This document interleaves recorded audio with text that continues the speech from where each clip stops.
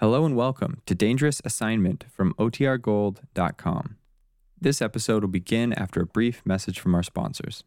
This episode is supported by FX's Clipped, the scandalous story of the 2014 Clippers owner's racist remarks captured on tape and heard around the world.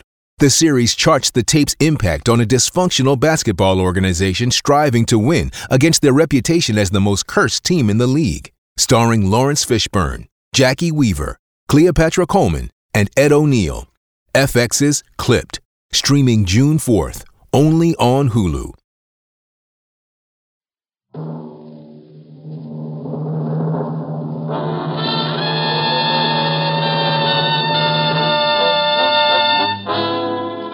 Dangerous Assignment, transcribed starring Brian Donlevy as Steve Mitchell.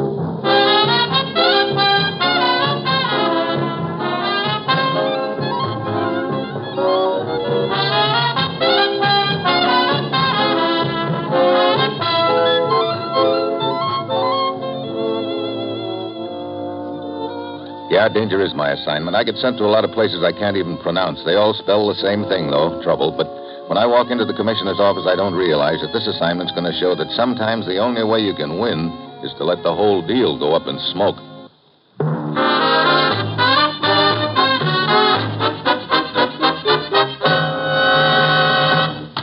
Morning, Commissioner. You sent for me? Steve, do you know anything about High-Lie? Handball game Latin style, isn't it? Fast and furious and pretty rugged. Especially if you get conked with a ball. It'll kill you. Well, here's hoping you don't get conked, because you're going to attend the High-Lie games at one of the arenas in Havana tonight. And you're going to bet on the team of Danielle and Scobo. Are they good? Haven't the faintest idea. We're only interested in the man who is going to take your bet. Look, what's this all about, Commissioner? For some time now, we've been trying to crack down on a smuggling ring operating out of Havana, running a regular shuttle between Florida and Cuba. What are they running? You name it. Everything in the book, including illegal entry now and then.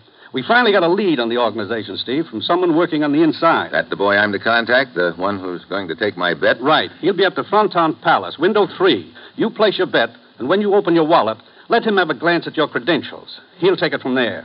Get whatever information you can from him. Track down that organization and smash it. Well, that's it, Steve. You've got your assignment. Good luck.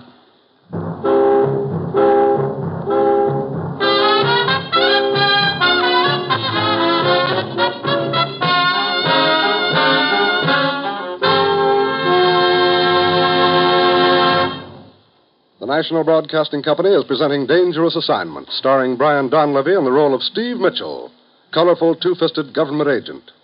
At all those places of the world where danger and intrigue walk hand in hand, there you will find Steve Mitchell on another Dangerous Assignment.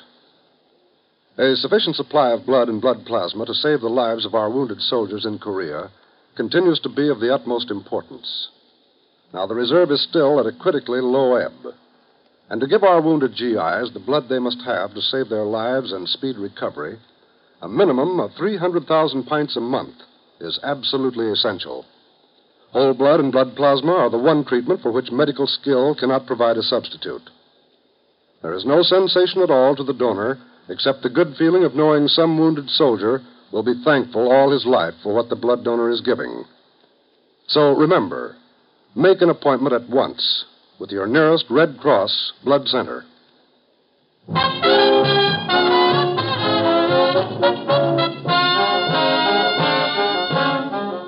Sure, I've got my assignment. Get down to Havana, bet a couple of bucks on a team of highlight players, and hope it pays off with the information we need to nail a ring of smugglers operating between Cuba and the United States. It's late afternoon when my plane sets down in Havana. I check in at my hotel, and that night I wander over to the Fronton Palace, a large indoor arena used for highlight games. Their teams on the floor are going at it hot and heavy, and the crowd is building steam. I watch them for a while, and then I ease over to the window number 3 to place my bet. Si, senor. I'll put a 5-spot on Danielle and Scobo. Si. Got quite a crowd here tonight. Tonight and every night, senor. High-Lie is a very popular sport in Havana. Here you are. Thanks. Here's your 5. Gracias, senor. There is an alley in back of the building. I will be waiting in my car. Half an hour, Senor Mitchell. I'll be there.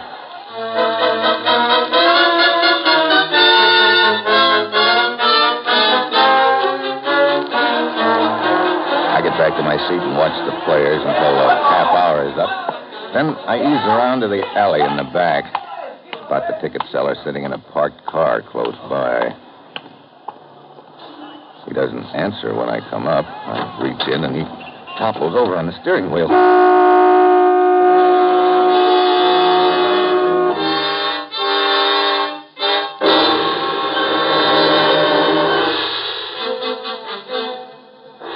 Unmarried. He has worked at the fronton for the past 2 years. And Francisco Rodas, no police record. That's all we have on the dead man, huh, Lieutenant? Unfortunately, yes. You say he was involved with the smuggling ring, Senor Mitchell? So we were led to believe he was going to fill us in on it. Only somebody with a knife got to him first. Someone obviously from the organization. They must have known he was going to talk. Yeah. Where was Rhoda staying? According to his identification card, 36 Paseo de Baracoa. Let's go over and shake it down.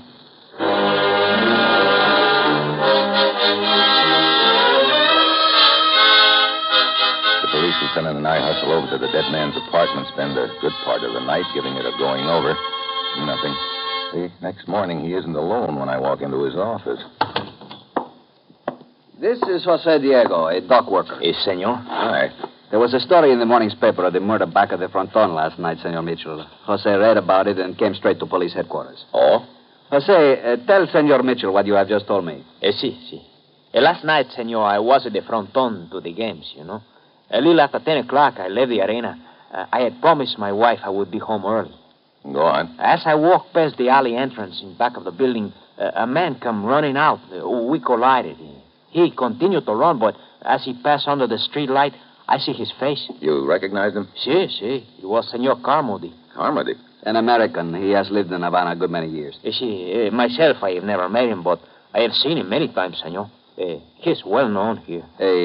Shall we say, a sportsman, Senor Mitchell. He has a fondness for high-speed automobiles and motorboats. Oh? Also, he owns an airplane and a yacht. Does he? Well, that sounds very interesting, Lieutenant. Yeah, very interesting. I suggest we pay a call on Senor Carmody. I second the motion. Oh, by the way, you mentioned you had placed a bet at the fronton on Danielle and Scobo. That's right. Don't tell me They that... lost.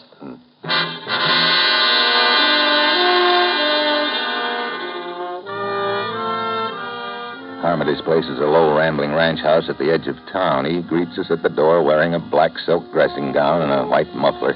He's carrying a tall glass of tomato juice and an obvious hangover. We follow him inside. Well, I'd like to have you meet an old friend, Ralph Pawson. Morning, gentlemen. Mr. Mitchell, Lieutenant Moreno. Lieutenant? Police Department. Oh. Don't ask me what this is all about, Ralph. I wouldn't know. Sit down, gents. Thank you. And let's get on with it. My mood is not getting any better. I'd just like to ask you a few questions, Carmody. Sure. Where were you last night? Last night? Brother, a lot of places, Mitchell. So they tell me. Go anywhere near the Fronton Palace, say around 10 o'clock? Fronton? No, I don't think so. Look, what's this all about? Murder. Murder? A man named Francisco Rodas was murdered in the alley behind the building a few minutes after 10 o'clock. Hey, there was something about that in the morning paper. Say, what's this got to do with me? Someone saw you running out of that alley shortly after the crime was committed. What? Now, see here, Mitchell. Are you accusing I him? just want to know what Carmody was doing there. He was with me. We had dinner at the yacht club. Yeah, that's right. Fill in the time. Well, we met at the club around 7. You can check with the waiters. They'll tell you. What time did you leave? Oh, around 10:30. Can I check that with the waiters, too? Well, Pawson? Look, Wait a minute, Ralph. No need to stick your neck out on my account. What he says is true, Mitchell. We had dinner together at the club, but I left early. How early? A little before 9:30. Ralph had a phone call to make. I remember that much. Not too much more, I'm afraid. Have a rough night? Yeah. While I was waiting for Ralph, I spotted some friends at the bar. I went over, had another couple of drinks, and the next thing I knew, I was outside. Go on. Well, there's not much more to tell. I remember walking down the street, the Avenida Ruiz. It's all sort of vague after that. I finally got home around here about midnight. Hey, this dead man, what was his name? Rodas. Francisco Rodas. Never heard of him. What'd he do? He was employed at the fronton, senor. Still doesn't register, Lieutenant. Perhaps it will, senor, after you have taken a ride with us to police headquarters. Come along.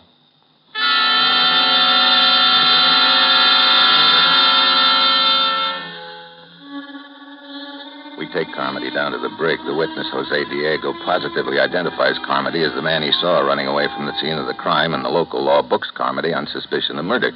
A few minutes later, friend Pawson shows up with a lawyer in tow. The lawyer goes in to see Carmody, and Pawson tags after me as I walk out of police headquarters. I spend the next couple of hours with him as he fills me in on Carmody and the rest of the afternoon checking on names and addresses he's given me. It all adds up to a big nothing. Late in the day, I wind up on the Avenida Ruiz near the yacht club. I've got a copy of the morning newspaper with me, Carmody's picture on the front page. I show it around, peddlers, shopkeepers, bartenders. No one remembers seeing Carmody last night until I run into a cab driver several blocks down the street. This one, senor. Oh, si, I remember him. Oh, boy. $10 American he give me. You sure this is the man? Si. Could I forget $10? Where did you pick him up? Right here in this corner. What time? Oh, was early, I think. How early? Just early. 9:30 or so? Si, it's possible 9:30. Where did you take him? To the Fronton Palace? Fronton? No, senor, no. I drive him to Sebastian's casino. It's on the other side of town. Oh.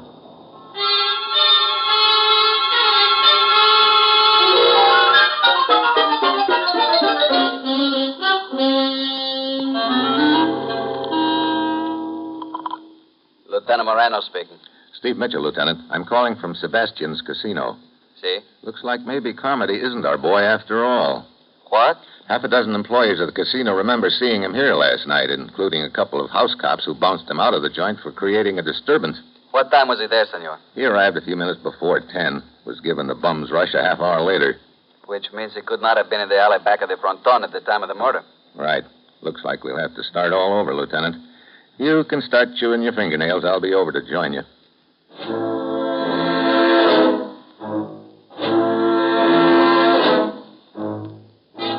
I hurry out of the casino, start down the narrow street, but I don't get very far. A car suddenly pulls away from the curb across the way. I duck, but not fast enough.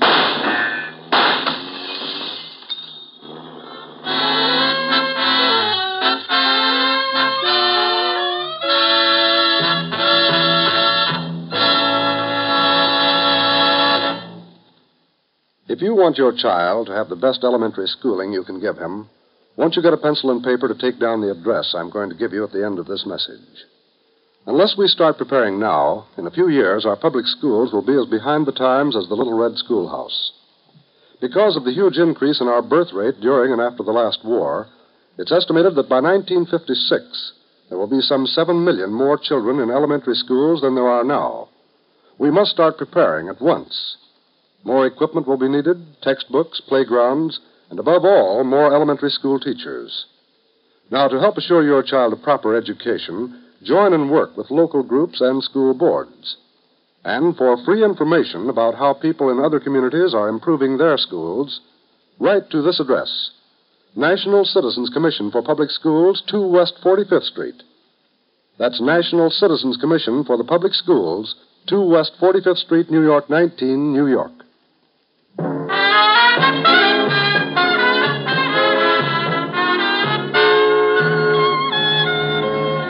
Now, back to Dangerous Assignment and Brian Donlevy as Steve Mitchell.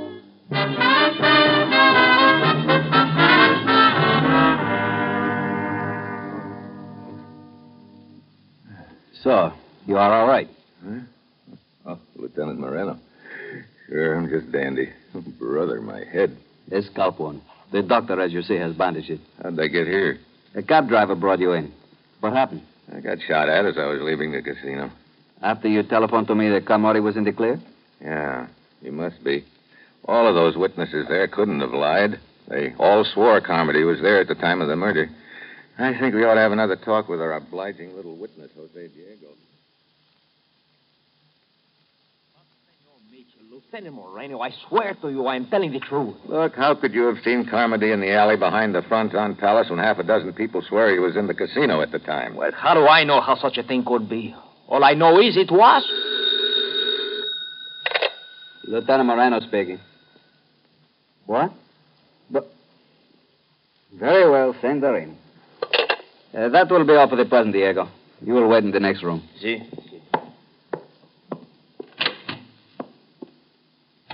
What now?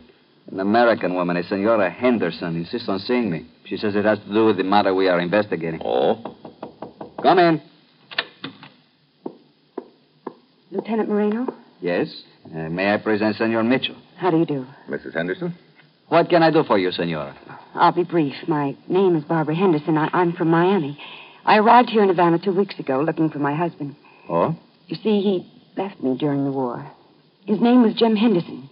We were married in Baltimore in January of 1944. I see. And you have reason to believe your husband is now here in Havana? Yesterday, I found out without a doubt that he's here. Look, Mrs. Henderson, this is all very interesting, but I don't quite see what it has to do with the case we're investigating right now. Just this. See this picture in the newspaper? The man you're holding here is a suspect? Sure. His name is Carmody. No, you're wrong, Mr. Mitchell. That's my husband, Jim Henderson.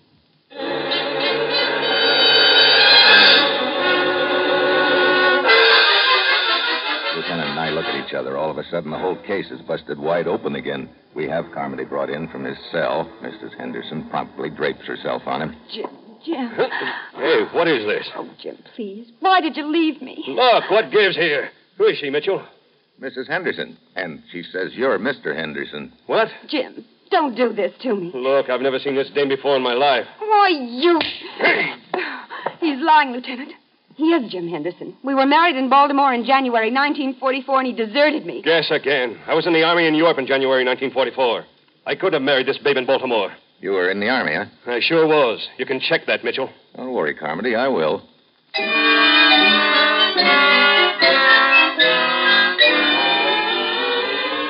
Mrs. Henderson gives us the name of her hotel and leaves. We send Carmody back to his cell, and I get off a cable to Washington about him. Then we send for Pawson, who promptly swears he was with Carmody in Europe during 1944.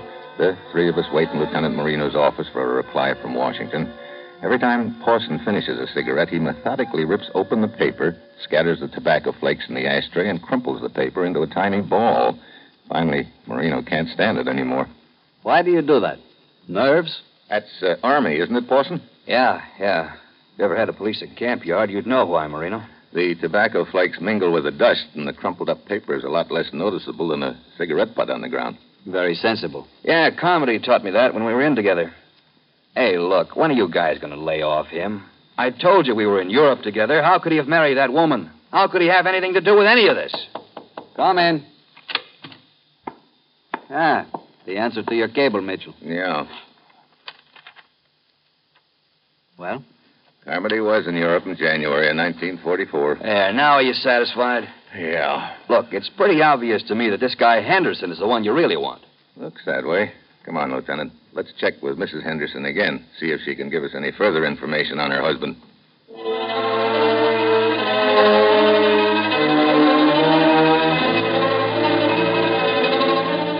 We check at Mrs. Henderson's hotel, but she's not in. The clerk expects her back momentarily, so we decide to wait in her room.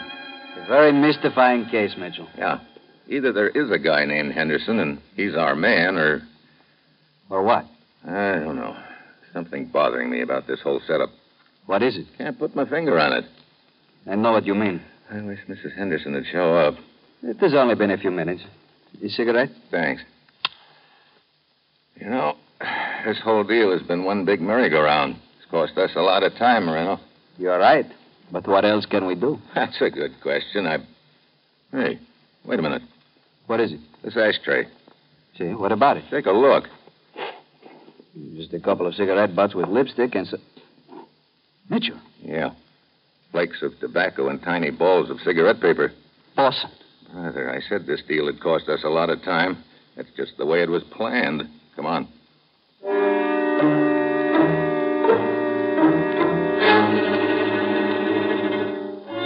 We head for Pawson's apartment. He's not there. We do a fast checkup on him and uncover a couple of very interesting facts, one of which sends us hightailing down to the waterfront. This is the place, Mitchell. Yeah. Pawson's lawyer said he owned that little cluster of fishing boats out there at the pier. Five will get you 10 that he's on one of them right now, getting ready to shove off. You take one side, I will take the other. We split up. I work my way along the row of boats. They're all dark except for small deck lights. Then suddenly I spot somebody climbing aboard one of them. It's Mrs. Henderson. I slip aboard and grab her. Mitchell! But just then something hard connects with the back of my head. I go to my knees. Sorry, Mitchell. I've been standing out here on deck in the dark for several minutes waiting for Barbara. You know, Parson, you're giving this head of mine a pretty rough go. First you crease it with a slug, then you massage it with a gun butt. Like I say, I'm sorry. All right, lean against the rail. You'll be okay. Yeah, thanks. I guess I will. You've been leading Marino and me a merry chase in the deal. First, you hire Jose Diego to swear that he saw Carmody near the scene of Rhoda's murder. We find out that he couldn't have been. Then you hire your pal Barbara here to pose as Mrs. Henderson with a phony story about her husband. Sounds to me like you've been working for time. Right. 48 hours of it, to be exact. It's taken me that long to convert my Havana holdings to cash. Sure, I could have taken a powder right after I killed Rhodas, but I had to leave broke. This way, I'm carrying about $100,000 with me. Heading the smuggling ring must have been profitable. Oh, yes. You see, Mitchell, if I hadn't given you a bum steer right off the bat, you'd have probably concentrated more on the victim's background. You'd have discovered he used to work for me in the fishing fleet here. It probably would have gotten you interested in me right off the bat. I had to stall that off until I got my money. Ah, you did a pretty neat job of it, too. If it hadn't been for those crumpled cigarette papers in Barbara's room, I might never have tumbled. Oh, so that was it, huh? Oh, very careless of me. What are you waiting for, Parson? Kill him. Not here. It's too noisy. You're coming out with us on the boat, Mitchell. Oh, bully for me. Okay, let's get started. Hardly. I doubt if you came down here alone, Mitchell. Your friend Marino must be around. If we start the boat now, he'll flash a warning to the harbor patrol. So we'll just stand here in the dark, nice and quiet, until he comes along. And we'll take care of him first. Really, senor? What? Watch out, Marino. I've got him. Oh! Sorry, Barbara, old girl, but you're not leaving. Let go. Oh, relax. You okay, Lieutenant? Yes, his shot was quite wild. And before I could return it, you had taken care of him quite effectively. Well, I sort of felt I owed him that. How'd Marina know you were on this boat, Mitchell? His signal told me. Signal? Sure. Forson gave the idea when he told me to lean on the rail. See that little black deck light beside it? I was passing my hand back and forth in front of it while I was talking to Forson. My body screamed it from you. I figured the flashing light would bring Marino. Which you did, in the nick of time. Yeah, I guess you might say you finally saw the light, huh?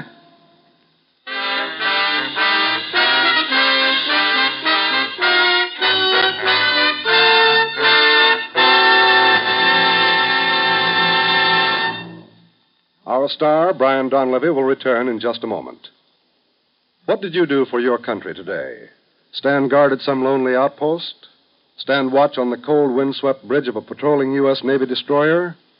No, but you can still do your part to guard peace, the peace that is for the strong. Make today your D-Day. Buy an extra bond for defense, and then keep buying them regularly. There's no safer, surer investment than with United States defense bonds. And you build security not only for yourself, but your country, too, when you buy defense bonds. They serve to combine America's economic strength with its military strength. And it's this combined strength that protects your town, your home, your right to work and prosper in peace. And remember, if you don't save regularly, you generally don't save at all.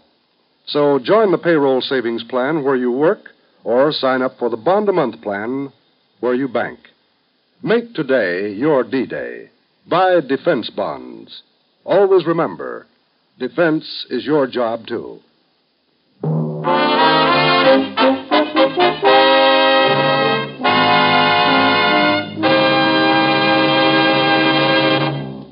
Next week, Turkey. I nominate myself for a slab in the morgue. And that will be Steve Mitchell's dangerous assignment next week.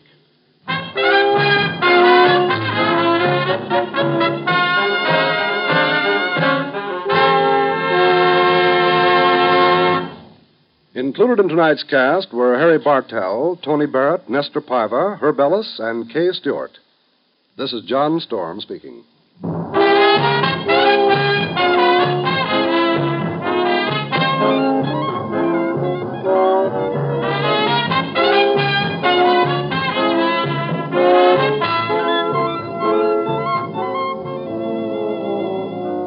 Dangerous Assignment, starring Brian Donlevy in the role of Steve Mitchell, with Herb Butterfield as the commissioner, is written by Bob Reif and Adrian Jandot and is produced and directed by Bill Karn. Be with us again next week at this same time when Brian Donlevy, starring in the role of Steve Mitchell, will embark on another transcribed Dangerous Assignment.